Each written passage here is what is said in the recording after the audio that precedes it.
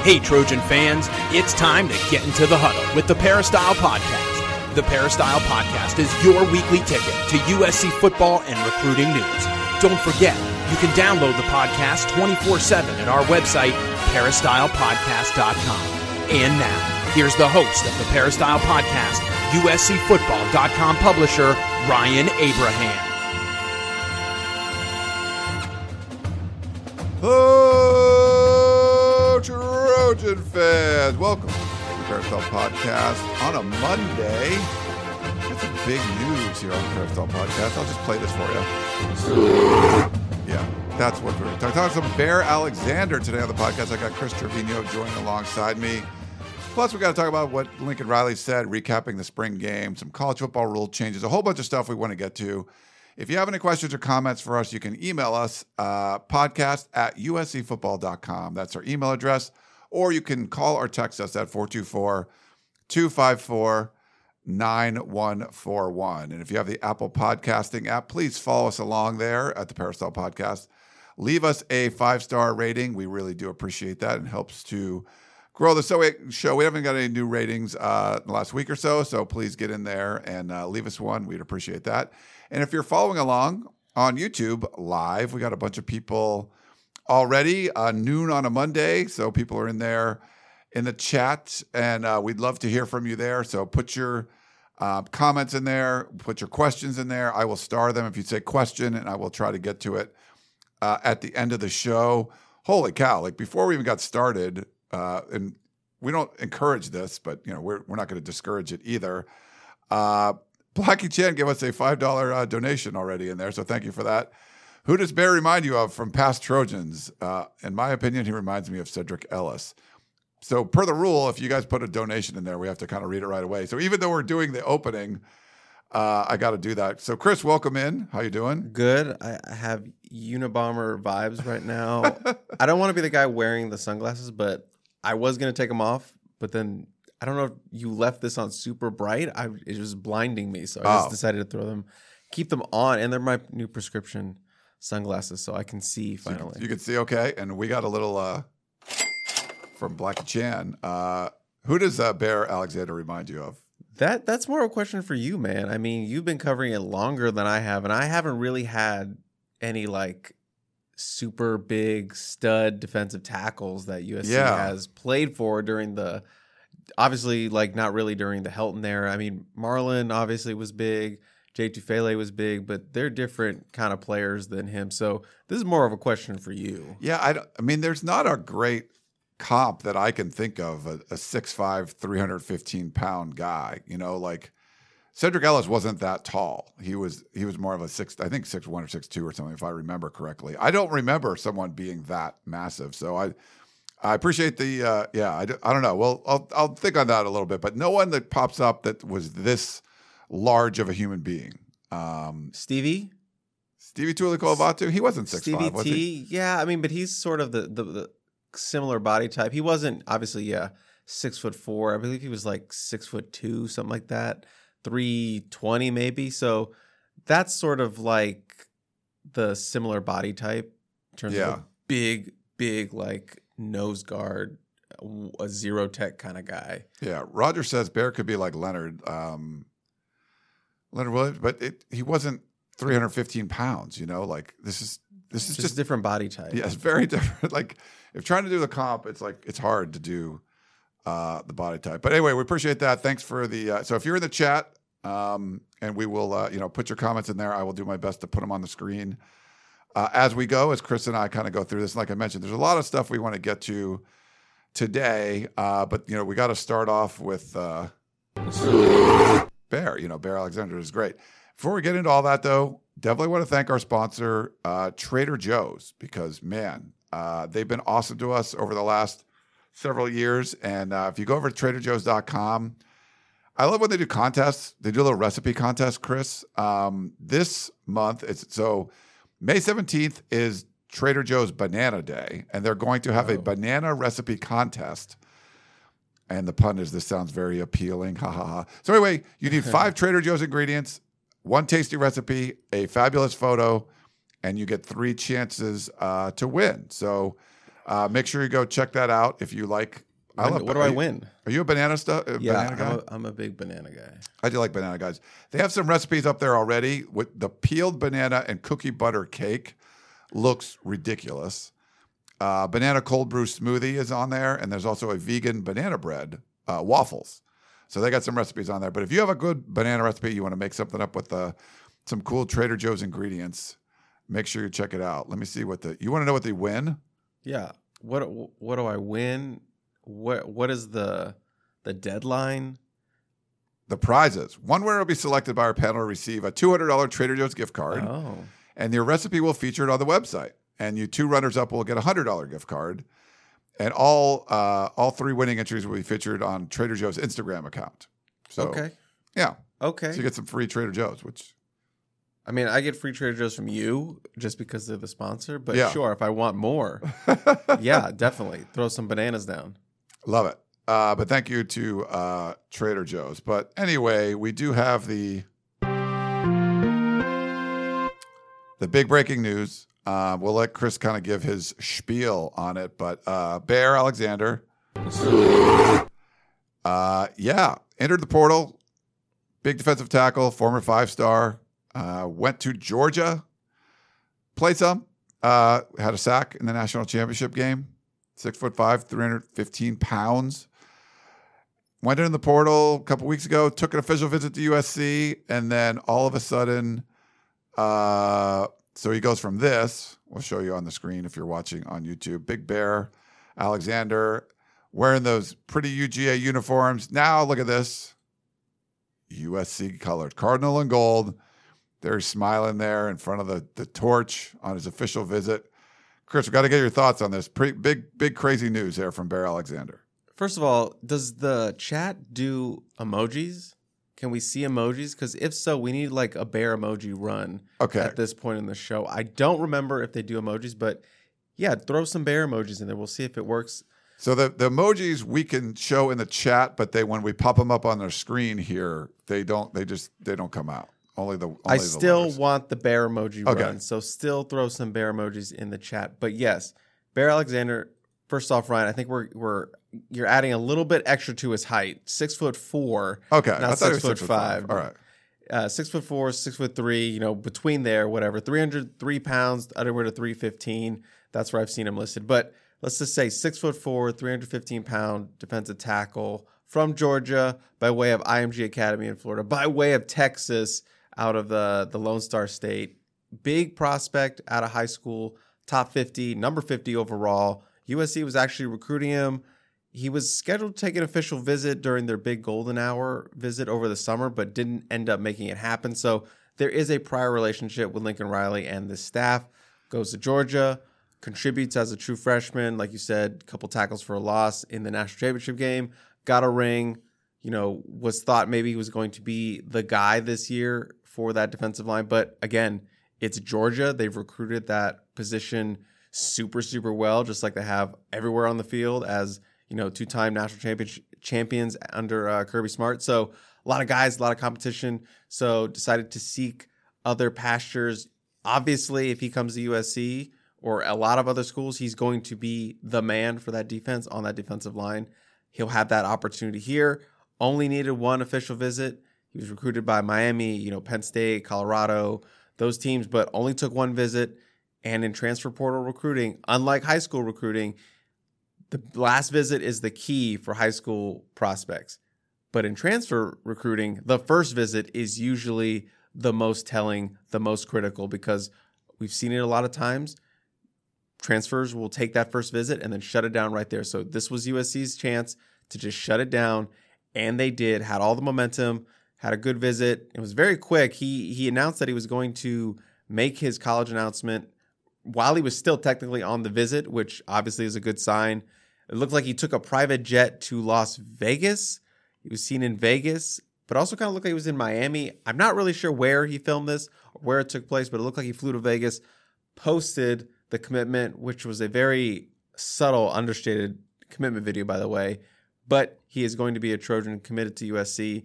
He is the number 1 rated transfer in USC's top 5 transfer class. He's the number 12 overall prospect in the transfer rankings. And the real classifier that USC fans love, he's the number 1 defensive lineman in the transfer portal rankings. So a big heaping bear-sized win for the Trojans, and it addresses a massive position of need. For sure. And we saw last year Lincoln Riley bring in some real superstars, but they mostly were on the offensive side of the ball, right? You get Caleb Williams, you get Jordan Addison, guys like Travis Dye, and you brought in some guys on defense, but there weren't the like proven, contributors. Like when you brought in Travis Dye and you brought in Caleb Williams, like those two guys were like basically their team MVPs in the bowl game the year before in the Alamo Bowl. These were proven commodities. Caleb Williams being a former 5-star, all that. Now you're bringing in some of those guys on the defensive side, which you didn't really get in year one, that first cycle through. And Anthony Lucas, a former 5-star defensive lineman who, 1 year at Texas A&M. Now Bear Alexander, former 5-star from Georgia, and you're seeing some of the star power now. And I think this is the 4th defensive lineman in this offseason. So position of need, highly ranked, productive. This is exactly what you want if you're USC, Lincoln Riley, and Alex Grinch especially. This is what we call in sort of the old school recruiting terms, this is more Gerard, the war daddy. They got a war daddy at defensive line. That's what Bear Alexander is. And yes, like you mentioned, this is the 4th defensive lineman that USC has picked up in this transfer cycle. And I'm going to run down the list because it is quite impressive when you take into account their size and their potential and experience for some of these guys. Bear Alexander, 6'4", 315 pounds, out of Georgia.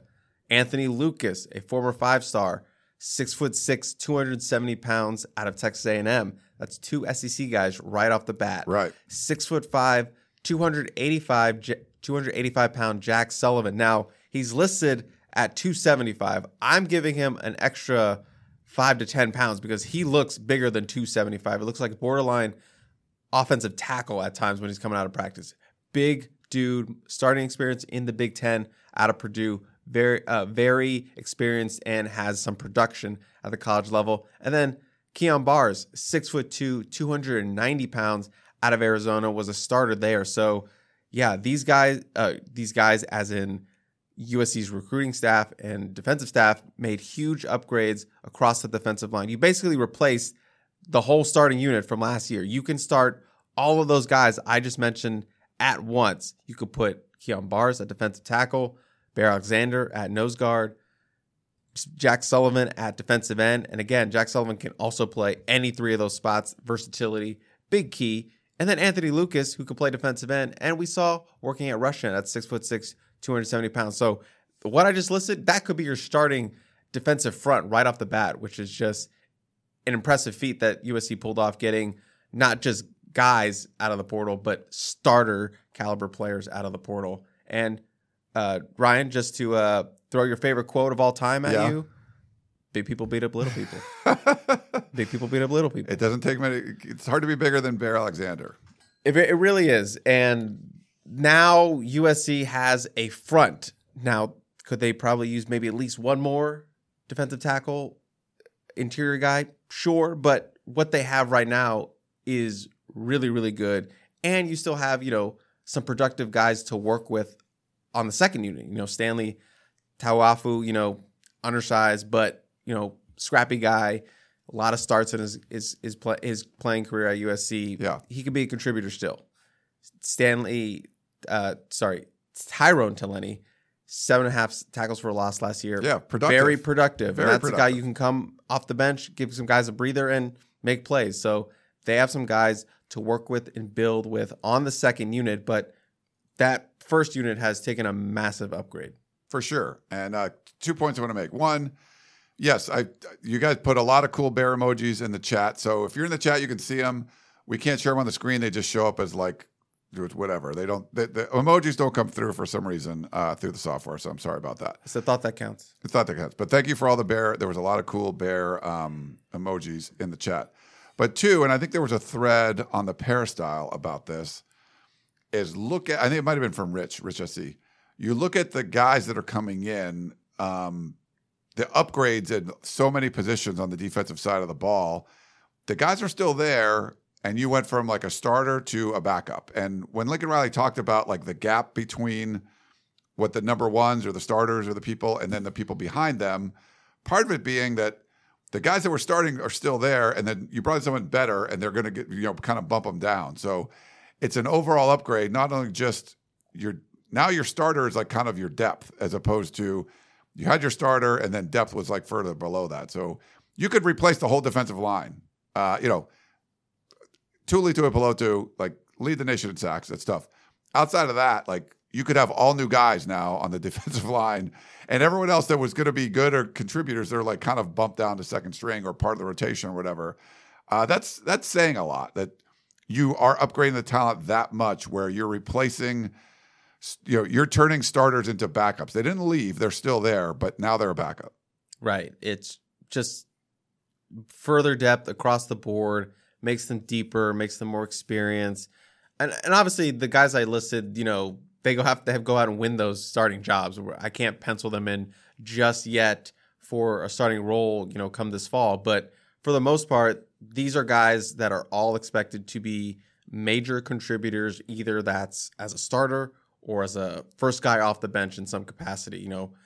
Jack Sullivan, maybe he does start, maybe he doesn't start. He's been working both on the second team and the first team. They have Solomon Tuliaupupu there. Don't forget about him. Dejon Benton has also made a strong case this spring. So there are guys that are going to be fighting. So the big overarching theme of this, what we talked about, is competition. There's so much more competition between bringing in guys like this and then guys who started last year and played last year now in that mix. And now that just brings out more competition. And that overall brings out just a better team and a more fiery team, if you will, because they're going against guys like this in practice, make everything easier on Saturdays. For sure. And I mean, you're a guy like Dejon Benton, who we saw running with the ones a lot, right? And looking really good. And you plop in Bear Alexander. Now, was he motivated before? He's going to be even more motivated now, right? To come in there. And you got to compete with a former 5-star. And I think that it makes the room better. It makes everything better. So we have a question from Alex Ruiz. How is Eric Gentry and Romello Height coming along? Well, we didn't see either of them, really. Was that a donation? That was a donation. Okay, thank you for the donation. You have to say we have a donor. I did the.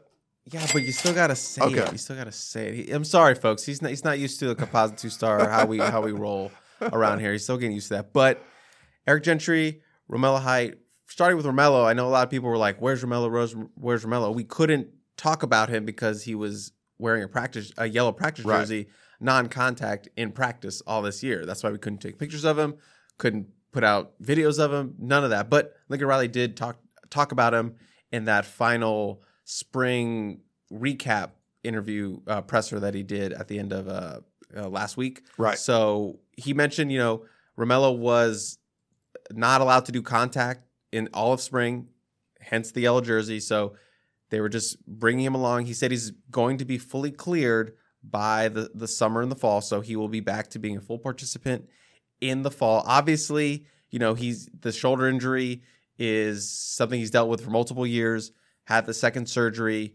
You don't need to push the shoulder. You don't need him in spring to go full out.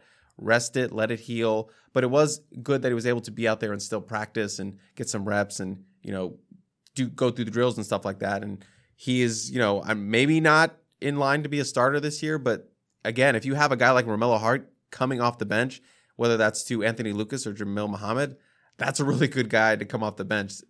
Still looking for his first career sack, but I would have assumed he would have gotten that if he had not suffered another injury this year. So, you cross your fingers that he can go through the summer healthy and the fall camp healthy and be able to contribute this year because, he has a lot to offer for this defense. And remember, that's a guy they did not virtually have last year that could have had an impact. So, he's doing well. Didn't have any setbacks in the spring. He'll be back in the fall, full go, but they were just being very cautious with him. And Eric Gentry, he is still in the boot. We've seen him at practice a couple times. He was out there the spring game, had a big smile on his face, recovering. Same thing, just on the path. Still expected to be full go by the summer and fall. Same thing with Romello. So he is expected to be back to being a full participant in the summer for summer workouts and fall camp. So they will get him back in the fall. Yeah. Since a lot of Bear talk, there's some Bear questions. I'll pull them up right now. And we'll get to more of them and stuff later. But Randy says, is Bear a good culture fit at USC? I was hearing he was at 6 high schools in 4 years and committed, decommitted, recommitted, transferred, and had locker room issues at Georgia. True, or is that sour grapes? Yeah, I mean, you hear stuff on both sides and all that nonsense. I can't really, speak to what is true, what isn't, but it is out there. You see it on social media or whatever. But I don't think Lincoln Riley and the staff would not have brought a player in that they didn't feel fit their culture or someone that they think can fit their culture. So, sometimes maybe a new environment will help with that. Is this a player maybe you would have wanted to bring in that first year with a culture that you were still building? Yeah, probably. But I think just now the confidence you have in the locker room that you've already built and the foundation that you've built with your culture after one full year and one full offseason, I think you have more confidence that it can, whatever the case may be with Bear, I'm not going to get into what we have heard or have not heard, because I think those what is the word? Those rumors are a little bit unfounded. He has been to a lot of high schools. There was like NIL involved with him out of high school, but I think you have a culture in place where you can sort of stamp that out if something does occur. You have a good locker room. You have a good bunch of leaders. You have guys there that just want to win. I think that being in place should make you feel a little bit more comfortable, even if you have heard that sort of stuff on social media. You just have a established room in place where you can kind of handle that if it comes up and when it comes up. Yeah, and I would say, and I think there was people talking about in chat, like Kirby Smart didn't want Bear Alexander gone. So if that probably tells you as much, what you would need to know about that. One last one, and then we'll move on to other stuff. ESPN reported that Bear only played 160 snaps as a pass rushing specialist last year. How much do you see his role evolving in LA? Real quick, because Kirby Smart already had like a bunch of guys that are going to be first-round draft picks, defensive line in front of him. USC doesn't have that luxury. So if he was at USC last year, he would have a much bigger role than what he needed to do at Georgia. The fact that he got in as much as he did at Georgia shows, he was taking reps from guys that were producing 5 stars, and he was a freshman 5-star. But any thoughts on that, Chris? Bear's role will definitely increase. He wants more of an increase. That's why he was looking for more playing time at a different location. USC obviously really needs him in the run game, to be a guy, a big gaping bear in the middle to eat up some blocks and eat up some space and let those linebackers do their job and bring down a runner. As USC's run defense was pretty bad last year, especially towards the end of the year. So they need someone who can plug up those holes and occupy some blockers and free up guys to make plays. And that's what Bear will do as that big space eater in the middle. But he's also athletic enough and talented enough to be a pass rusher. He was a pass rush specialist at Georgia for that defense. So USC needs more pass rush in the middle. We've talked about that. Or just someone who can make it more of a pass rush impact in the middle. And Bear Alexander brings that. So yes, his role will definitely increase as he gets more playing time, as he will be tasked with doing more, as many USC fans hope, as a starter for this defense in 2023. For sure. We'll do one last one. And people are asking, that's basically just the Bear sound we use on the podcast of Champions for UCLA. I just cut out the beginning part, and you can hear the bear. Per Chris's request there. We needed a bear sound today. It can go away after today, but we needed a bear sound for today. 100%. We needed a bear sound. A lot of people in chat. We got like 250 people watching. Thank you so much for doing that. Please smash that like button, subscribe, all of that. We love it when you do that. Some other transfer portal news, or sort of transfer portal news. Lincoln Riley was talked. So we mentioned we're going to go through kind of what Lincoln Riley had to say during his, we had a Zoom call that actually was on my way to Catalina, so I had to listen to it afterwards. I couldn't do it live. He did it on Thursday. We just kind of found out about it on Wednesday. Sort of recapping, I think it was like a half hour or so, just recapping a lot of stuff, answering questions about spring ball. But some of the news that kind of came out of this, and we had put it on our boards for a while. That Cortland Ford has entered the portal, but also Ethan White, who transferred to USC from Florida. He had, from Lincoln Riley said, there was an injury that they're basically going to have to reevaluate if he's ever going to be playing football again going forward. He wasn't going to make an announcement for Ethan White, but it sounds like some sort of like medical retirement. And he said he's looking to bring a couple guys to replace those two to help out with depth on the offensive line. But Chris, wanted to get your thoughts on the kind of Ethan White situation. I'm surprised you didn't give us credit for breaking that story. We brought the story, right? Yeah, we didn't. They didn't know that. They didn't know that. Okay, we had to just pat ourselves on the back a little bit. But yeah, we reported that early in the week. Me and Gerard actually talked about it too on the last Composite 2-Star Recruits podcast.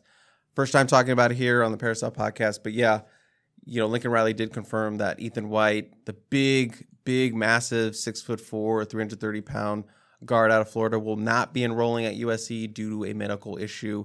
Sounds like it has something to do with his back. So, that's a blow for USC. Ethan White was expected to step in and fill that left guard spot vacated by a two-time All-American in Andrew Voorhees. That spot is vitally important to protecting the blind side of your Heisman winner, Caleb Williams. So that spot needs to be addressed. They have Gino Quinones, who, filled in fine as a backup last year, had 2 starts at guard, both sides, left and right, last year. First time getting starts in his college career. So, he went through all spring camp as that number 1 left guard, but they need more experience there. They need more competition there. And they're bringing in, some freshmen, but they're true freshmen. You can't expect a true freshman to go in there and start from day one and have that importance to block for a guy like Caleb Williams. You need more veteran experience, especially if you're trying to make a run into the college football playoff. So they have some options on the board for them. They are going to be attacking offensive line. They have Bear Alexander in the bag. So, now it's time to focus on offensive line. And Cortland Ford also leaving puts a little bit of a hit on their offensive tackle depth as well.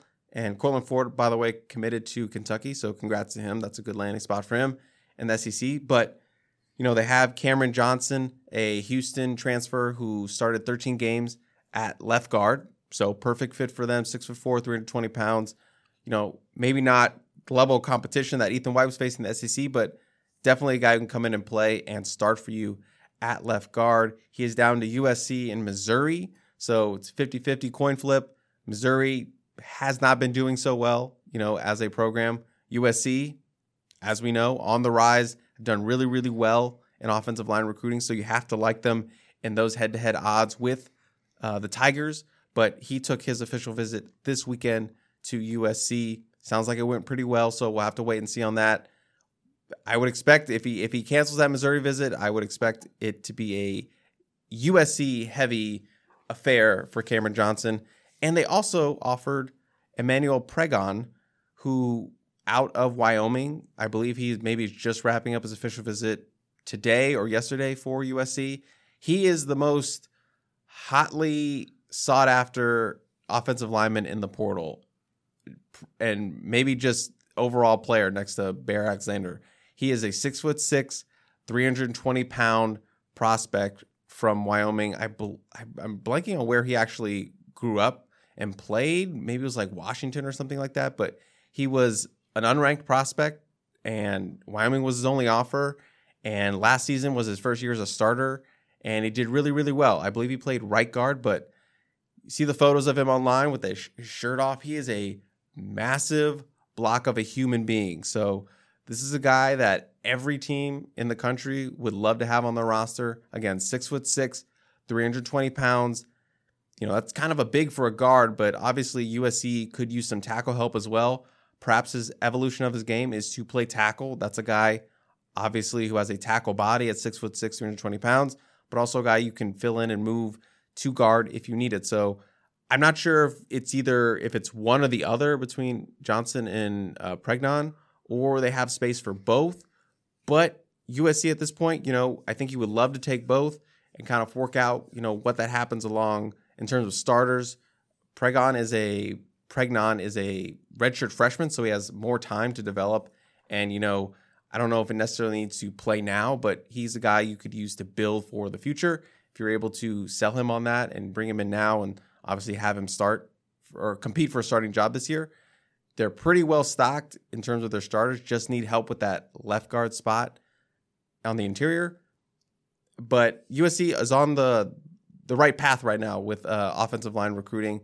They did really well in the first window. We'll see what happens in the second window, but I would feel very confident that they're going to get at least one of those guys to help them this season for at guard. Yeah. Some potential good news. This is the portal stuff is pretty fun, and we'll keep you up to date with what's going on there. But props to Chris and Gerard for breaking that. Ethan, White News. We had a little comment here. Man on the Moon says, watching you guys in Cava. In Arundel Mills area in Maryland. Let's go, Arundel Mills. Is that what it is? Are you at Arundel Mills Mall? Or is it just in Cava's Arundel Mills? like a chain restaurant, right? Yeah, but he's in Anne Arundel County, baby. Let's go. Nice. Thank you for pointing it out there. We got a lot of questions and stuff in the chat, so we'll try to get to everything. A few other notes I wanted to talk about from what Lincoln Riley said. So he liked the process of the run game, the progress of the run game. I thought that, made a lot of sense. We saw the freshmen do really well. He had followed that with comments about the defense. I think this was RJ's question. He thought the defense was active and they got the backfield a bunch, but they did miss some tackles on runs that they need to make. But he did like some open field tackles. So when he was talking about the defense, it seemed a little bit like, yeah, there were some bad, but they also did some good things too. The run defense definitely wasn't very good, and there were some missed tackles. But any thoughts on what Lincoln Riley had to kind of say about the defense? He mentioned, which he has mentioned multiple times, is that, the game felt exactly how spring camp had went all year, or all spring, that it was back and forth for both sides. Offense would win, defense would win. Just a seesaw of a spring camp with both of those. And I found it interesting when he was asked about, is there any concern seeing how fast the first team offense, cut through the first team defense on that first drive, 3 plays, 75 yards, 70 seconds or something like that? Yeah.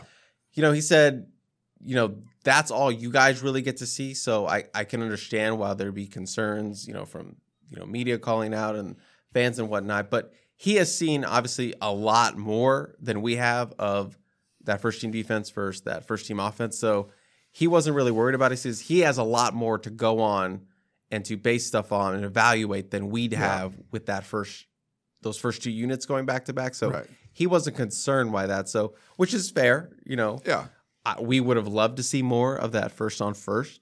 But that's all we have to really go on for the rest of summer and fall for whatever we might see. But yeah.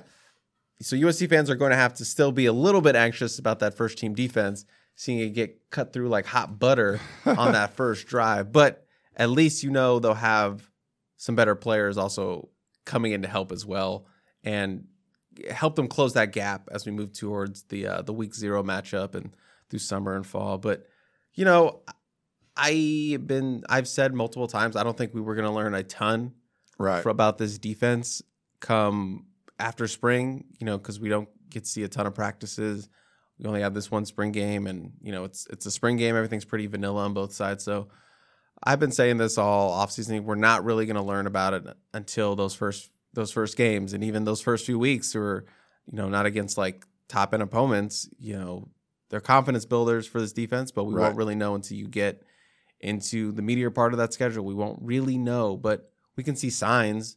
And I think there are signs that it'll be better, but there are also signs that maybe we should be a little bit more cautious about, declaring it as the next great defense. But the FPI is projecting a much better defense for USC. I think they had them at 56 or 36, something like that, up from 80, which USC fans would be ecstatic about, even at 50. As opposed to maybe 36. But I think it was 36, but that's a massive jump for this defense. Yeah. Riley did talk about he liked stuff he saw from the first groups when they were out there. He thought the second and third groups had some big plays, but also some big mistakes that would kind of lead to big plays on the other side. Kind of what you expect. You'd mentioned vanilla. He said it was more of a vanilla scheme, just kind of evaluating guys when they were coming off blocks or coming off the ball, one-on-one things like that. He said it was also more live than the previous spring, so they had more tackling. And he had mentioned even in days that they weren't in full pads, they were still doing a lot of tackling drills. So he felt that there was a lot of positive results from that, like the more live periods, more tackling drills. And even it would help the offensive players, like the ball carriers. If you're getting tackled more, it's sort of like kind of gets you ready for things. So I thought that was kind of interesting what he was saying about the tackling.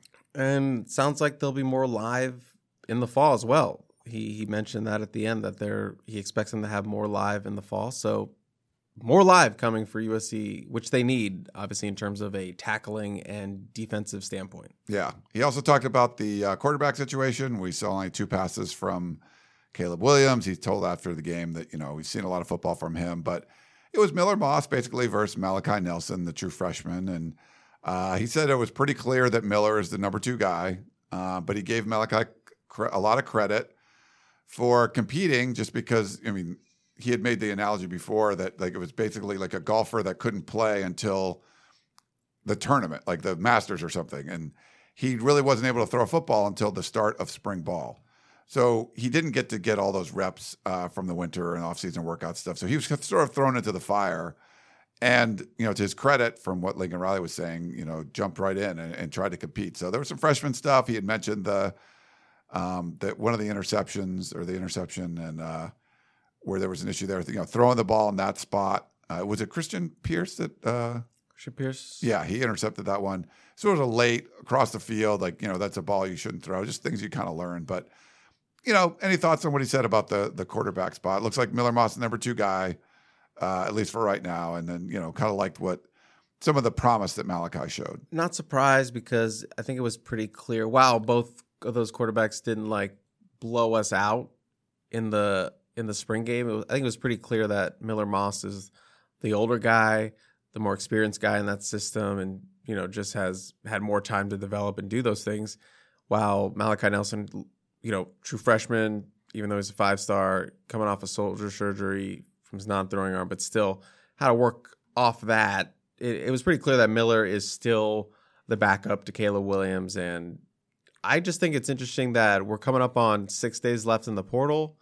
Miller Moss still has not, entered the portal. Not saying he was going to, but it was obviously something that has been talked about. Like, what is Miller going to do for this spring window? Does he look for greener pastures? Does he stick around and be the backup in 2023 with the chance of competing for the 2024 job when they go to the Big Ten? That has been a thing that's talked about with Miller Moss. But coming up on 6 days left, still nothing on Miller. I'm still leaning towards him sticking around, and that would be huge for USC's QB room, just having an older guy like that as the backup and not have to put that much pressure on Malachi Nelson as, a heralded quarterback who a lot of people, expect to be the backup. So, yeah, I thought it was really interesting that, Lincoln came out and just said that he is the number 2. So we'll see what that happens moving through the rest of the transfer window. But yeah, I think USC is in position to hold on to those guys and keep them where they are right now and keep the status quo in that room, which sets them up to be a very, very strong unit once again in 2023. Yeah, hold on. Thanks to sophomore SCN Sports. They gave us a little donation. Thank you for that. No question or anything, but they just put it in there. I appreciate it.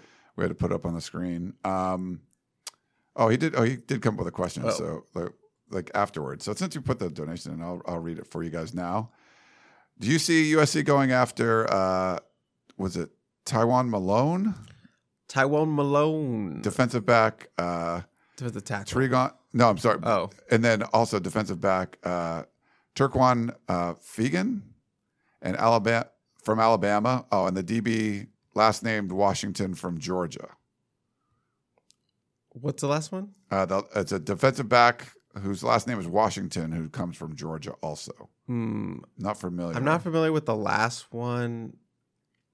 I'm not sure about Malone. That we talked about it on the composite. That's maybe sort of like a backup option for USC, and it all depends on space. I think right now your focus is on offensive line and securing those spots for offensive line. Remember, we haven't had a lot of USC players enter the portal, so there's not a ton of scholarships open right now. They only have a handful to play with.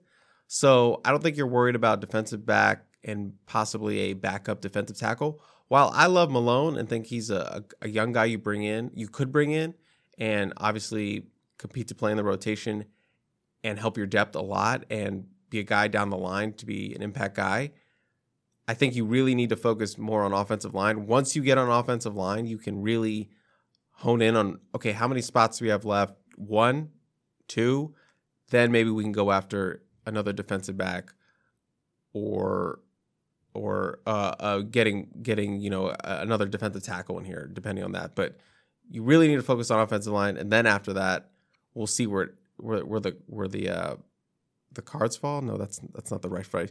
Whatever. You just see what's left for your space in terms of what you can bring in for other needs that you have. Yeah, we got another.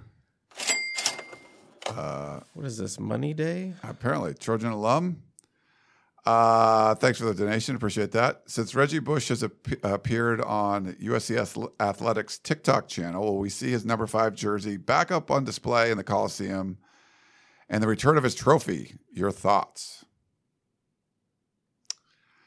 This is a you question. It'll be interesting to see what they do. So the jerseys weren't, those numbers weren't there. There's really not enough room now because they're going to put Caleb Williams up there too.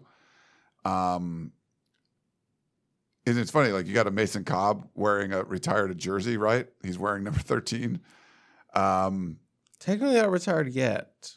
It's in that gray area. Because he's still wearing it. So yeah, it can't be retired while you're wearing it, I guess. So, but I'm not sure what they're going to do about there's just not enough room the way they hung them before. So they have to kind of rearrange or do something different if they're going to do that at all. I assume they're going to.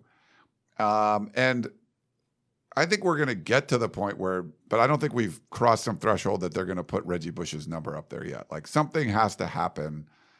Something bigger than being on a TikTok? Is that what you're saying? Yeah, something bigger than mentioning him on TikTok.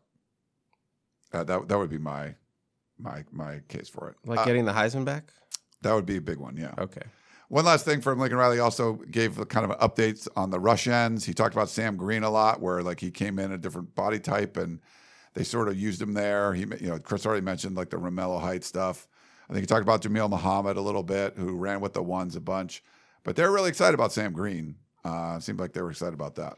Yeah, I mean, Sam Green had some buzz going to spring camp, but obviously not close to the buzz that Zachariah Branch and Attack Curtis had. And he ended up being, one of the stars of that early enrollee group.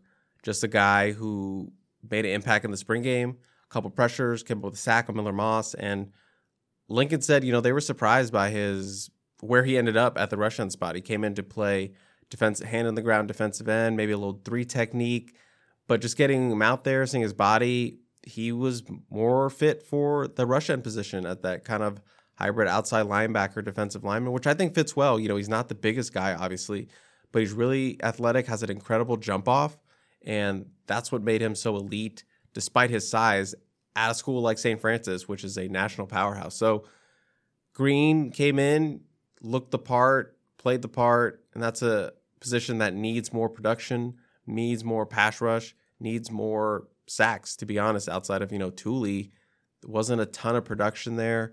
Kind of a mixed max, guys coming and going between, Solomon Byrd and, Romello getting hurt, and then Nick Figueroa. So they would love a guy to just claim that spot and take hold of it. So, yeah, Sam Green, Lincoln Riley said he kind of declared himself as being a freshman that is going to have an impact this year on the defense, whether that's, on that front or on special teams, and be a factor in that rush end position.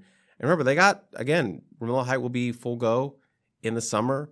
They'll have Solomon Byrd back off his injury. They will have Braylon Shelby joining them, a top 100 prospect who Gerard Martinez really, really loves. Borderline says this guy's like 5-star range, 6'5", 250 pounds, could be a really special pass rusher. And then David Peavy, who Lincoln Riley mentioned, had a knee injury, so it does not sound like he's going to be a guy who factors in early in the season.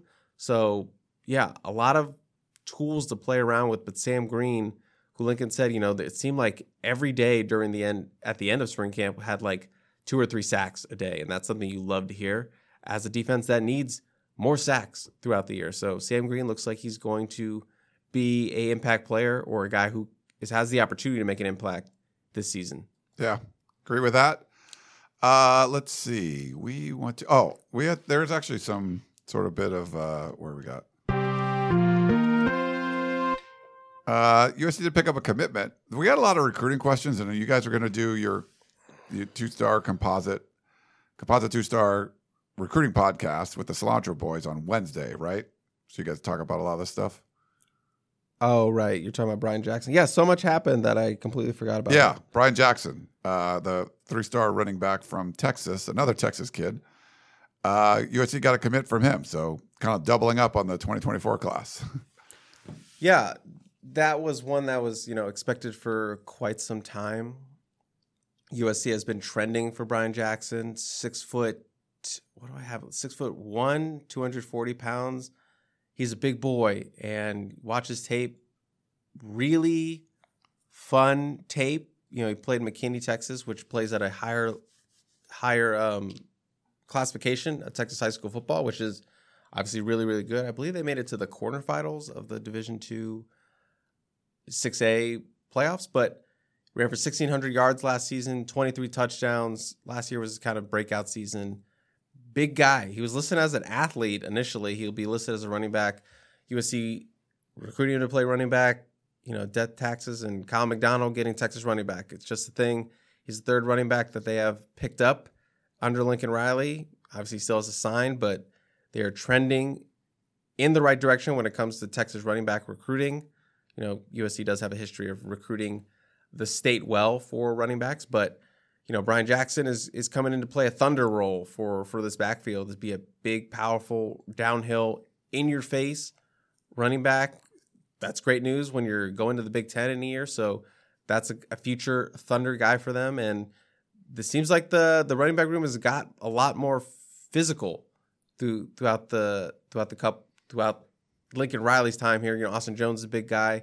Marshawn Lloyd's a big guy. Martin Peterson is a really big guy. Yep. And Quentin Joyner has some feistiness in him too. So it seems like they're really building that room out as they move forward into going to a more run-heavy conference in the Big Ten. And we're going to talk about this commitment more on the composite 2-star recruits. Cam wants to know, was that Rojo's high school, McKinney? I believe so. I think it was. I believe so. I have to look at it. We also got another thanks for LV Raider. Just a little donation there. Appreciate that. Thanks. No question? No question. Okay. Just a little. Cool. Thank you. There was a little bone there. Nice. Couple of things. We got so much to get to. There's some rule changes in college football. The biggest one, so there's no consecutive timeouts. I think these are about to go through. I think Nicole Auerbach was reporting this from The Athletic. You can't call timeouts back-to-back. That doesn't really make a big of a difference. But basically, you can't ice the kicker. If you get a penalty at the end of the first or third quarter, it would carry over so you don't have an untimed down. Doesn't think that happens very much. But the big one is clock stops on a first down in college football. Not going to happen anymore unless it's the last 2 minutes of each half. So that's a change. It's going to cut down on some of the plays and all that. But Chris, any thoughts on that rule change being implemented where the traditional, you get a first down, the clock stops for a little while until they place the ball, spot the ball, and then they start the clock again. Now it's just going to keep running through like the NFL unless you're in the last 2 minutes of the half. Well, it will significantly, not significantly, but it will shorten games as well. Yeah. For us as media, it will shorten the games. But I'm actually, I was looking on social media and I felt like a lot of people were happy about this. Like finally it's going to be like the NFL or what have you. I actually don't like it. I like that it's similar. It's its own thing, stop the clock. It's very college. So I like that. Maybe it's more so like help the players be more developed for the NFL. I don't know, or just make it more uniform. I don't really like it. I like it stops on the first down. I think it makes the game, I guess, a little bit more exciting because you have that extra time to like set up for a final play if you're going. It is nice that they're keeping it for the under 2 minutes or what have you, but yeah, I don't necessarily like it. No, I would rather just, if you're going to get rid of it, just add a 2-minute warning like the NFL does. Instead of having this, it was a kind of a weird rule, but it was our rule for college football. Now you're putting the weird rule only in the final 2 minutes of the halves. I'm like, I'd either get rid of it. Like, I don't like it just being like, now you're like, oh, well, up 2 minutes left. So now if you get a first down, it stops. It's just, that's kind of weird for me. I'd rather just do a 2-minute warning and then just be NFL-like if you're going to get rid of it. I can't wait until it's going to happen during a Pac-12 game where something goes wrong. Wait, it won't be for this year, right? Or will be for this year? I think it will be. Yeah, I think it's this year. I don't know if it's officially like this is what they were reporting. Well, if it happens this year, I can't wait for it to absolutely destroy some poor game. USC might get shafted by this rule at some point where they don't stop the clock, where they do start the clock. Something's going to go wrong in the Pac-12. Very, very wrong with this in terms of this rule this season. If it's being implemented this season, it's going to go very wrong at some point in the Pac-12 for sure. Conference play. It'll be like 2:01 and they don't stop the clock and then they run a lot of time off or something like that. K.O. Capone says 338 Trojan fans here watching one of the greatest shows on YouTube. Fight on, guys. Thanks for that. Yeah, we had a lot of people watching live in the chat, so we appreciate that. The chat's very active. For a noon Monday? On Monday, pretty good. I like that. But, some exciting news. And Howell wants to know, are you hiding a shiner? No, I could turn the lights down. I mean, as I mentioned in the top of the Do you want to take them off just to show that you don't have a shiner? Yeah, I don't have a shiner, but it's very bright. See, no shiner. Yeah, right. It's just very bright. It's like the brightest it's ever been to me right now. So. Yeah, I might have just had it turned up a little bit. Yours look nice and low. Do they? I'm still kind of shiny. When Keely was here, she would always have me like, we don't put makeup on or anything, but like you could kind of like Speak pat for yourself. Oh, you put makeup on? Yeah. Am I less shiny that way? I don't know.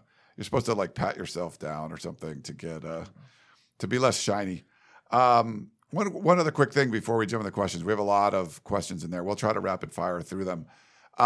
Thank you, everyone, for listening and watching live and all that. It's really fun that we get to talk about USC and in the middle of April and have like this many people interested in it. The Colorado spring game was over the weekend. If you remember last year, USC was the only spring game on ESPN. Everyone was excited about Lincoln Riley. Well, Coach Prime, everyone was excited. They had 45,000 plus people there. There was like 4 inches of snow. A lot of excitement. Chris Fowler, who's a Colorado alum and lives in Colorado, was he was on the call along with RG3 and the Robert Griffin III, the Heisman winner. It was pretty exciting, and the portal action from Colorado since then, like Montana Laverius Craig, who was an Inglewood dude and had like some big offers out of high school. Was like a middle 3-star guy, was the star of the spring game and entered the portal afterwards. And it was like, what? He had like 3 catches for 154 yards and a 98-yard touchdown in the spring game. It was pretty crazy. The spectacle there. I'm excited that Colorado's a great place to watch a game. They've been so bad for so long. One of the worst teams we've ever seen last year at 1-11. It's a miracle they beat Cal. I'm excited for USC's only going to play them one more time, but I'm excited for Colorado football to be good again. I don't know how good they'll be, but the excitement's there. They're bringing a lot of talent. We saw Travis Hunter was playing both sides of the ball. He caught the first touchdown in the spring game. I don't know if you got to see it, Chris, but it was definitely a lot of fun. And that'll be a fun atmosphere when USC plays the Buffs this year. I'm excited for that game. That's one of the games circled because I like Colorado. I like going up there. I like going to that game, that state, that college campus. Very beautiful. So highly recommended. And, potentially get to see Ralphie run Ralphie's a little bigger now. She's a little bigger because last year she was like a baby. Yeah. So it was like, it didn't really look like it was a buffalo running, but she's a little bigger now. Scared Coach Prime a little bit because he was standing in the pad as Ralphie ran in, and he's like, whoa, I don't want this. I don't want any part of this buffalo. And Colorado will be a fascinating comparison to kind of what USC did last year. Very similar, inherited a very bad team from the season ago, won one game. Lincoln Riley inherited a team that won 4 wins, was able to get them to 11 wins into the Pac-12 college football playoff discussion. Deion Sanders comes in, able to get them a really good quarterback in his son, Sharon Sanders. Yeah. I forget. Yeah, I always pronounce it wrong. But yeah, I know what you're talking about. I pronounce every name wrong. But get a good quarterback, get a really talented weapon to go with it in Travis Hunter, hit the portal super hard, had a very big offensive Shedeur Sanders had a very good high school class. Get a 5-star cornerback, Cormani McClain, out of Florida. So we'll obviously Deion Sanders isn't like in that same tier as Lincoln Riley in terms of a top 5 coach in college football, but he does bring a lot of excitement. Does bring some recruiting prowess, which you've seen them use in the portal in high school. I think they had like 29 transfers. I think as of earlier this morning, and it's changed. Like we did the podcast of Champions at 10, and I had the numbers of transfers and everything. And by the time the show was over, like an hour and a half later, there's a whole bunch more that were added. Well, they're bringing in 29. And they're bringing in 29. They had lost 29, and they're still way above. They need to cut more. Yeah, but they need to cut more. Since that was reported, there's been a bunch more guys. If you want to follow along, Adam Munster Tiger does a great job. He's super busy right now, tweeting about every dude that enters the portal. And some guys are like, they were redshirt freshmen. They would have been recruited by Deion. You're like, okay, I get it. They're moving on. There's guys that Montana's like, he was a stud. In the spring game. Yeah. And I think, Shedeur was just like, hey, he did an Instagram live and was talking about it. There's some guys that they're losing too that would be contributors. One of the things that Deion doesn't give you your number, so USC's doing the gold-plated thing, right? If you had a single-digit number, Deion wasn't giving you had to earn your number. He was wearing number 1. In the spring game, he was wearing 15, so he hadn't earned his number yet. I don't know if that had anything to do with it, but we don't know the situation. But he put a long tweet out and just was thanking everybody, but he never said he was going to the portal. And everyone's like, oh, Shotgun retweeted it like, hey, he's going to the portal. I'm like, I read it. He never said he was going to the portal. It was just basically like thanking everybody in Colorado. He forgot to put in that punch. Yeah, he forgot to put the punch. Like, you buried the lead there, but he's in the portal. But yeah. I don't know.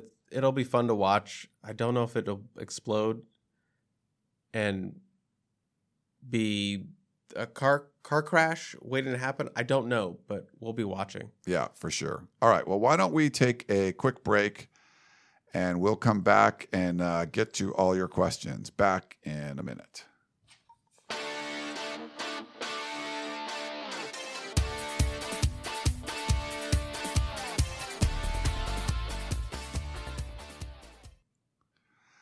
All right, we're back here on the Peristyle Podcast. I almost said Podcast of Champions. It's tough to do back-to-back shows because, you're sort of I'm in Pac-12 mode for 2 hours, and now I'm in USC this mode. Show. Yeah, this show, our show, the big one, the big show. We appreciate everyone watching live. 350 people watching live on YouTube on a Monday afternoon. This is awesome. We love this stuff.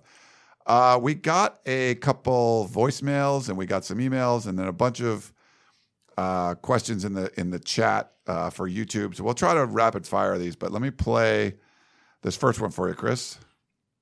Hey, Ryan, Curtis, this Bear Alexander commitment is one of the biggest ones that we've had in years. We actually got a lineman, a 5-star lineman, after he's been performing at the college level already.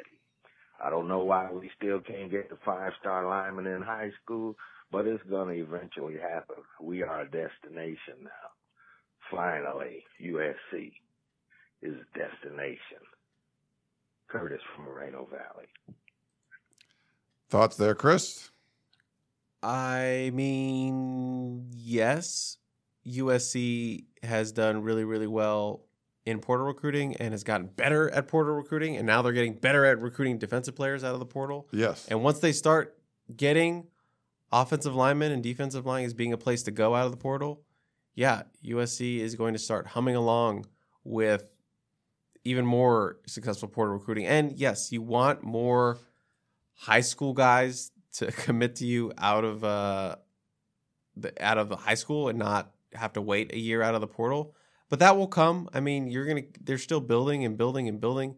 This will be a really good test, the 2024 class, because there's some really big local offensive linemen they're recruiting, some big defensive national guys that they're recruiting on the defensive line, defensive tackle. So we'll see how that plays out. But remember, NIL is a big factor for a lot of guys, but NIL is a major factor for a lot of these guys in the high school level. And USC seems to be putting more of an NIL approach on the portal than it is on the high school ranks, because they've already come out and said, we're not paying high school guys like that. Yeah. So it's easier to get guys in the portal. You only recruit them for a few weeks as opposed to 2 years and all that kind of stuff. We did a question about Romello Height. We already kind of addressed that. Coach B says, "What's up, my dudes? Don't let the casuals talk you out of calling us degenerates.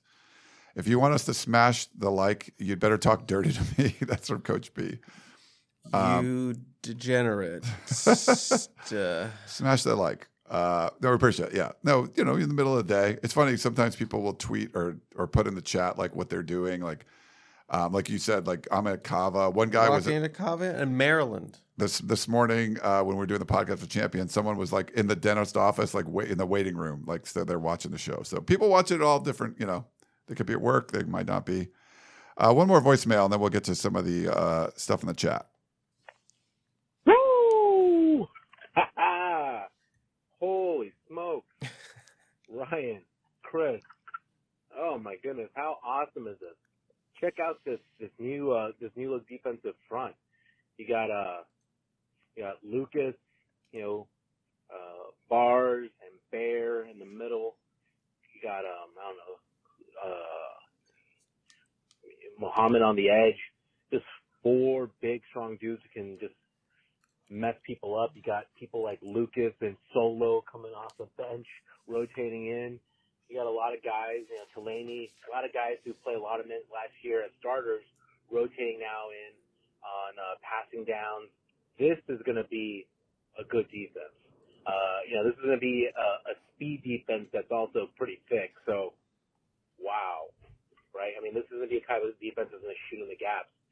The question here from Eddie in Orange is, who do you think plays the D tackle? Who do you plays the nose? I actually think that it's probably pretty better to get Bars at the nose and let Bear, even though Bear is a little bigger, play the 3-tack, just because I think with his first step, it'd be a little better for him to penetrate and get into the gaps and get to the quarterback a little quicker. Maybe stop some stuff in the backfield. But holy smokes, the kaboom may not have been for Ethan White, but the kaboom was for the Bear. Nice. Hold on. Eddie brings up a great point, and it's a really good problem for Alex Grinch and that defense to have, is like, where exactly do you play these guys for that defensive tackle position and that nose guard position with, obviously, you look at it, maybe because Bear's the bigger guy, you put him at defense or nose guard as that big middle point in the middle to clog up the middle and take on the center and take on a center and a guard. And you have Keon Bars, who's, maybe quicker than him because he's kind of a smaller guy, not smaller, but smaller compared to Bear at 6'2", 290, and showed some pass rush ability in the spring game, chasing down some guys, get in the backfield, put him at defensive tackle, and have your two big guys there. But like Eddie said, Bear is the bigger guy, so maybe you have him there, a bigger factor in terms of sealing that edge and shutting down that run game from a defensive tackle position. And Keon Barrs performed well at the nose guard position. We know he can play that position, and he did all of spring.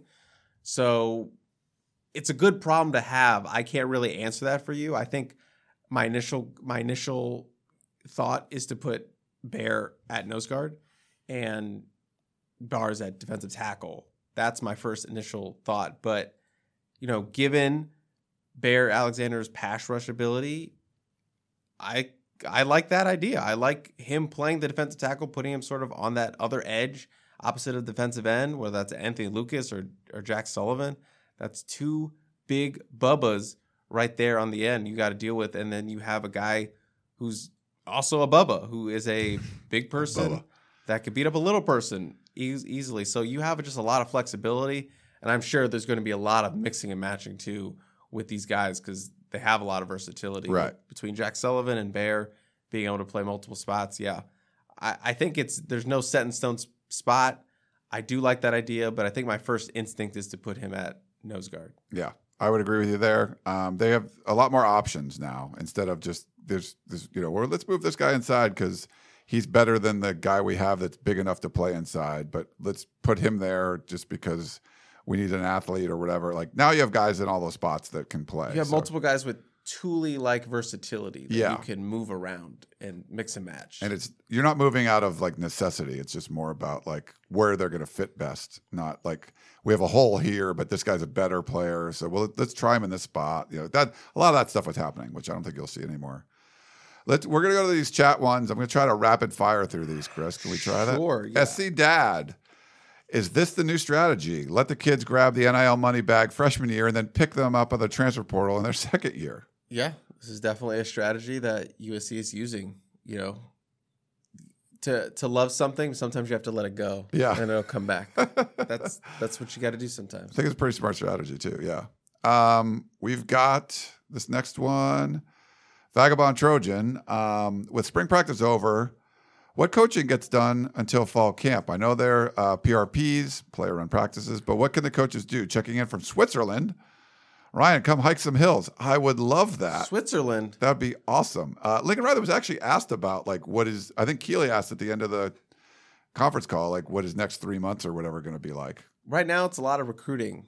The guys hosting some visitors this past weekend. Now they're all going out to do sort of spring evaluation and all that kind of stuff in terms of the high school recruiting. So they're going to be out on the road for several weeks, stopping all over the country to show their face, shake some hands, meet some kids, put some offers out there. That's what they're going to be doing right now. When they come back, they'll probably do some more evaluation, getting things ready for the summer. They can't really have a ton of interaction with the guys or a lot of coaching with that. So, the PRPs are mainly run by the strength and conditioning guys. Those guys lead those. Yeah. And so they'll go into that, and then they'll start having their meetings, getting the guys ready for fall, and then break into fall camp, obviously, and then off we go to the season. But right now, coaches are focused on recruiting at the moment before coming back to game plan and get ready for that summer period. And later in the summer, the coaches can get out on the field and they do it's more like agility stuff. Mm-hmm. And they can't have footballs, but they're out there I forget how many hours they're allowed to, but there's a certain amount of hours. You got 20 hours a week, which Benny Wiley, his crew can be there. And then the coaches can be there for part of it, but they can't have footballs out there on the field. You can't be running individual drills and stuff like that. Yeah. We had another question. Let's see. In the YouTube chat. This one is, do you think the poor defensive performance of last year and during the spring game are a product of personnel or coaching and scheme? I wouldn't put too much thought into the spring game. It's a spring game. Did you say the spring game? He mentioned the last year and the spring game. Okay. So I would probably just focus on last year. I think it's a little bit of both. Yeah. Needed better players. Got better players. Yeah. Tweak your scheme to fit your strengths and fix your weaknesses. And we heard it from a player who thought it was both too. Someone on the staff who thought it was more so both. So again, you got better players. Now it's more on the scheme. now we got to see what the scheme does with the guys that are upgrades from last year's defense. So more pressure on Alex Grinch. He's got better players now. The USC fans want to see the results as a result of getting, guys like Bear Alexander and Anthony Lucas. Yeah. With a couple of along the same lines, I know there was a bunch of talk about this. Debo says, how many guys can they actually pick up in the portal based on scholarship availability? And then SC Dad comes in. If over the 85 limit, how does Lincoln Riley ask the 3 and 4 deep guys to leave? They're processing out. I got to update the scholarship distribution chart, but like Chris said, it's pretty tight right now. But if there's a guy they want to bring in, they figure out a way to make it happen. I think there's frank conversations going on where, hey, man, you're not going to be playing. It might be better for you we've seen guys retire and they stay on scholarship to go to school, or they go into the portal. But any thoughts on any of that, Chris? I have to look at the scholarship. I think maybe they have 2 spots right now. That's like off the top of my head, doing the quick math in my head. Because remember, they're getting the Ethan White kind of spot back. You get that back. Because you're not on the hook for that, as Gerard had mentioned on the Composite 2-Star Recruits. So they're not going to be on the hook for that. So I think right now they have 2 spots open. Again, don't quote me on that. I think just doing the quick math in my head, and just a reminder, I'm very bad at math. So as of right now, I think they just have those 2 spots. So we'll see what happens moving forward. Again, they could use a little bit more space, but again, not a lot of players have entered since the beginning of Saturday outside of Malcolm Epps, Josh Jackson, and Cortland Ford. Yeah. That's about it. So you had that. It's not like a mass exodus, not like we're seeing in Colorado. They don't need that many guys to go, but yeah, there's a few guys that, you're like, oh, okay. And then you had the Ethan White scholarship you got back. So, you got Deuce, Bear. That leaves 2 there. Lincoln alluded to having more space, so maybe they have 3, because again, we're not really sure who is on scholarship. Kobe Pepe is still technically in the portal, so I don't know what's going on with that. Yeah, because he was participating, but then he's been in the portal still. So he could technically be an open spot. So it gets a little murky, but I would say safe, just as a safe estimate, I think they have at least 2 spots right now. Yeah. If you're worried that oh my God, there's this great offensive lineman that USC can't get because they don't have room, don't worry about that. They'll find a way. They'll get room. Yeah. So I wouldn't worry too much. This is from Michael in the chat. Is the defensive line all of a sudden a strength of the defense? I would say yes. Yeah. I think it was trending towards being a strength. Maybe not, like world beaters, but certainly the potential was there for them. Obviously, like Anthony Lucas doesn't have a ton of production at the college level. Bear Alexander, for playing as a true freshman, doesn't have 2 years starting 2 years of starting experience to his name. Still a lot of young guys mixed with some guys that have playing time. So I would say it's kind of in the middle. Yeah. I definitely think it's one of the top half position groups. The potential's there for it to be a strength, I think. Yeah, if we're talking potential, it's definitely up there. But in terms of on paper production, talent, all that, yeah, it's definitely in that top half, top groups. I'm going to be doing my updated power rankings for each position group, so we'll see where they fall. All right. Racer X has a couple questions. He says, do you guys see us going after more linebackers and rush ends? I don't see linebackers. Probably not, yeah.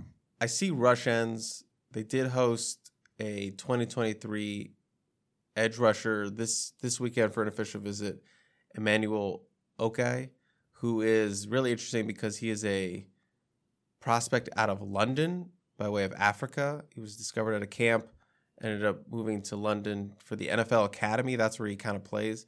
So he was just in the United States for the first time, taking a bunch of official visits, Tennessee, Vanderbilt, was going to go to Colorado, but they asked him to reschedule, so he ended up going earlier to USC. I believe he's flying back to London today. So That's a guy they're looking like they're still recruiting for the 2023 class. So it looks like they want to get some more depth in there.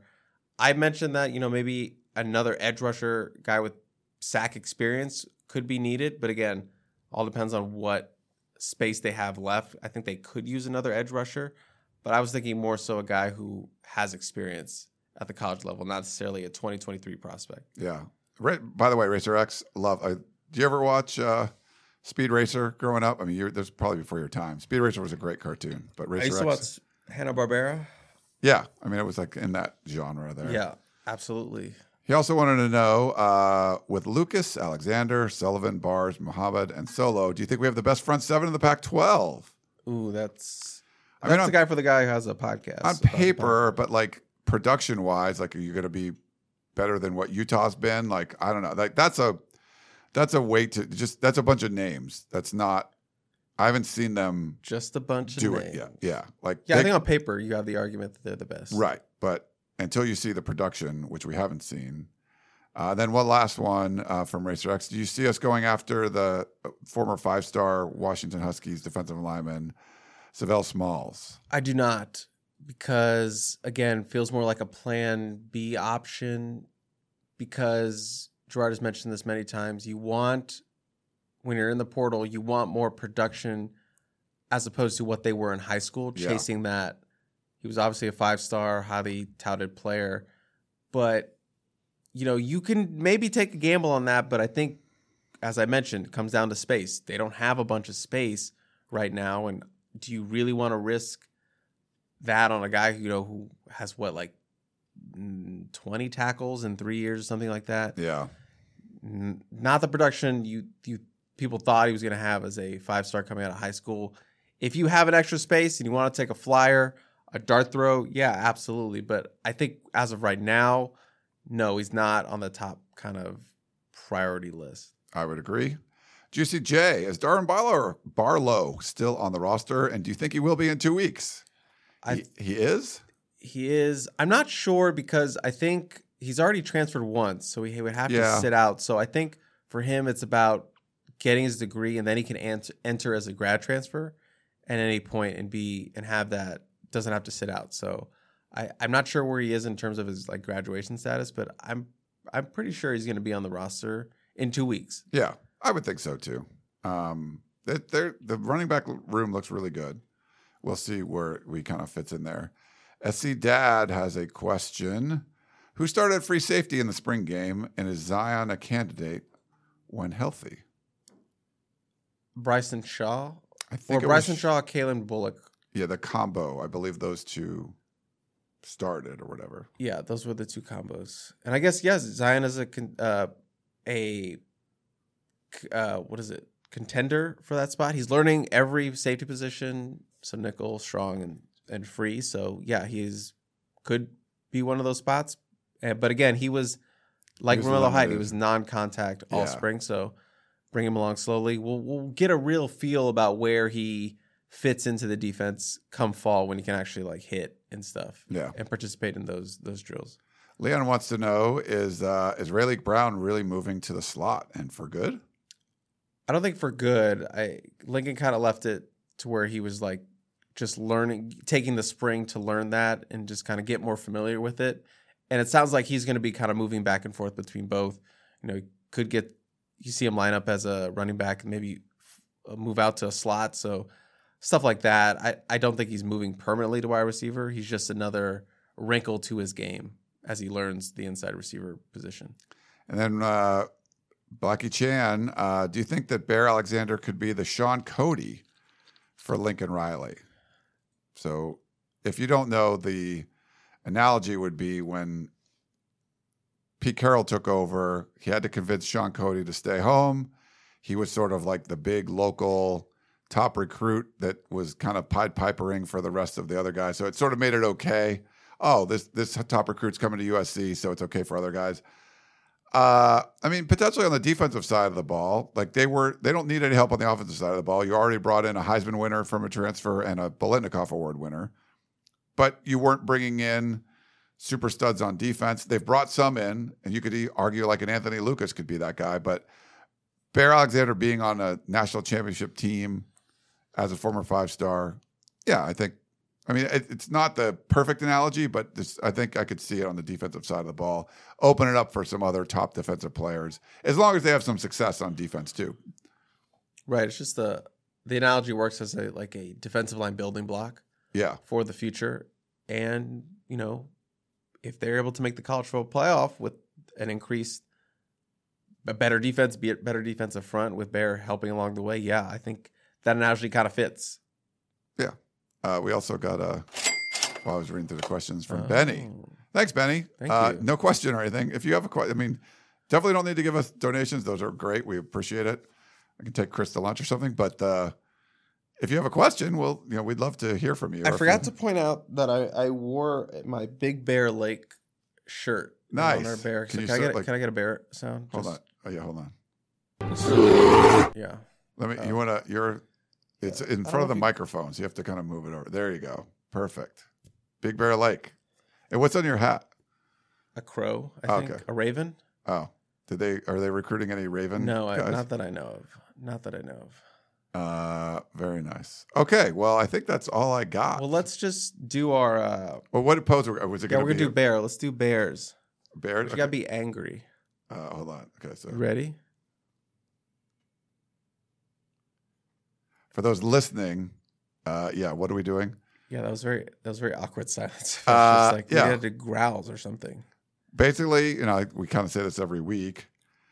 You have screenshots, and YouTube kind of picks some for you, but we try to pick ones that are good. Chris would always say that I pick like the worst ones. He picks the worst. Good. Just go back like 4 months ago and look at all the terrible screen grabs that he picks of me. So I decided, you know what? We're just gonna. I think I started the post thing, and then you kind of ran with it. Now it became your thing. I think I think you said, okay, we can because it's hard to pick one too. So now I'm making it like the show's running tradition of just picking a new one every time. Right. But the bear is easy this week. So the bear is easy this week. I had one. That's a do. I like it. We were talking about the on the podcast of champions. We don't pose on that one, but we were talking about the new rule changes, and Dave was not liking the no more stopping on first downs, and so I did like a thumbs down one for that one. But it looked like I was doing booing. On that? I looked like I was booing David. No, we don't pose. Okay. I just try to think about like when we could do. But yeah. Okay, so coming up, 2-star composite Wednesday. Right. Any thought about doing another live one? I mean, first of all, is Bear coming in enough to do a live one? No, it's not enough to do a live one. Okay. But I think Gerard and I would like to take a break. Okay. So I think we're going to try that will not be received well. Sure, but maybe if we promise to do a live show coming back. Oh, yes. Coming back, then people will be a little bit more empathetic of us taking a break. So I think the goal is, we'll do one this week and then maybe another one to wrap up Portal because the Portal will be closed by then. Yeah. And then we'll take a break for a couple weeks. I know probably Eddie is crying somewhere in the chat, but I think that's the plan to give the big guys some rest, the vocal cords some rest. But then, possibility, I would like to try to do a live show at some point in the summer at some point. So we'll see what happens. We do want to kick off. Maybe that'll be the kickoff to season 2 of Composite 2-Star Recruits. Who knows? But yeah, I think I can talk Gerard into doing another live show if we get a break. Okay. So needs a little break. All right. That's cool. And just so everyone knows, the portal doesn't close. The portal closes for new entries. So like if you watch go in. Yeah. So you can go into the portal till the end of the month, essentially. So if you weren't in the portal before, you can go in. The SEC has a weird rule. If you go into the portal during the spring period, you can't transfer to an SEC school. So they have their own kind of thing. But if you're in the portal now, you don't need to decide by the end of the month. You can stay in the portal for as long as you want and pick a school when you want. Sometimes a lot of the times it's just they can't find a school or, but there's not a deadline to transfer. There's a deadline to enter. So by the end of the month, we should know exactly how many people are on USC's roster as far as like people going into the portal. You could still see guys like retire. And I got some clarification on Ethan White. I know there was some question because he had signed some sort of financial aid agreement with USC because USC announced him. They did change the rule. I was able to get clarification. He's not a counter for USC going forward. So he's not part of the 85 just because he had signed with USC. If he was on the roster in fall camp and then retired, he would be he would count. But I think the rollover is like the end of June, beginning of July. So if you're participating like July on, then you're a counter for the following year. Right now, he would not be. So if that makes sense. Makes sense to me. Kind of had to learn a lot about scholarship numbers, which I didn't even talk about until the sanctions. So I guess, 12 years ago or whatever it was, you kind of had to pay attention to what was going on because they had limited numbers and stuff. You need to do an update for May 1st after the portal closes. For sure. May 1st, we'll get an update. Then we'll know everyone who's in. Yeah. Now, they could still have some guys sort of like get processed out or retire, like they stay on scholarship. But if you're trying to transfer and actively go play somewhere else, you got to get into the portal before the end of the month. And that's the other thing. We won't know a process player until the summer when they update the roster. Right. So there could be like 3 guys that are not entering the portal, but they're still in school and stuff. Yeah. So. And we can find out from behind the scenes, but yeah, it's not like something that would be announced or whatever. So, but yeah. All right. Well, that's going to wrap things up. I hope you guys enjoyed it. Chris Trevino, I am Ryan Abraham. Thank you so much for listening across the podcasting network. The Peristyle Podcast, we've been going since 2008, so we appreciate that. And thank you for watching us either live or on replay on our YouTube channel. Please subscribe over there at Inside Troy. We appreciate it very much. All the listenership, all the questions, all the comments. It really makes this a lot of fun to do. So we thank you all. Hope you enjoyed the show, and we will talk to you next time. You may have noticed that shopping at Trader Joe's is unlike shopping at other markets. People ask us all the time how we manage to have such unique, interesting, and delicious products at such great everyday prices. This is Dan Bain of Trader Joe's. The answer is simple. It's all in the way we do business. We buy directly from the manufacturer whenever possible.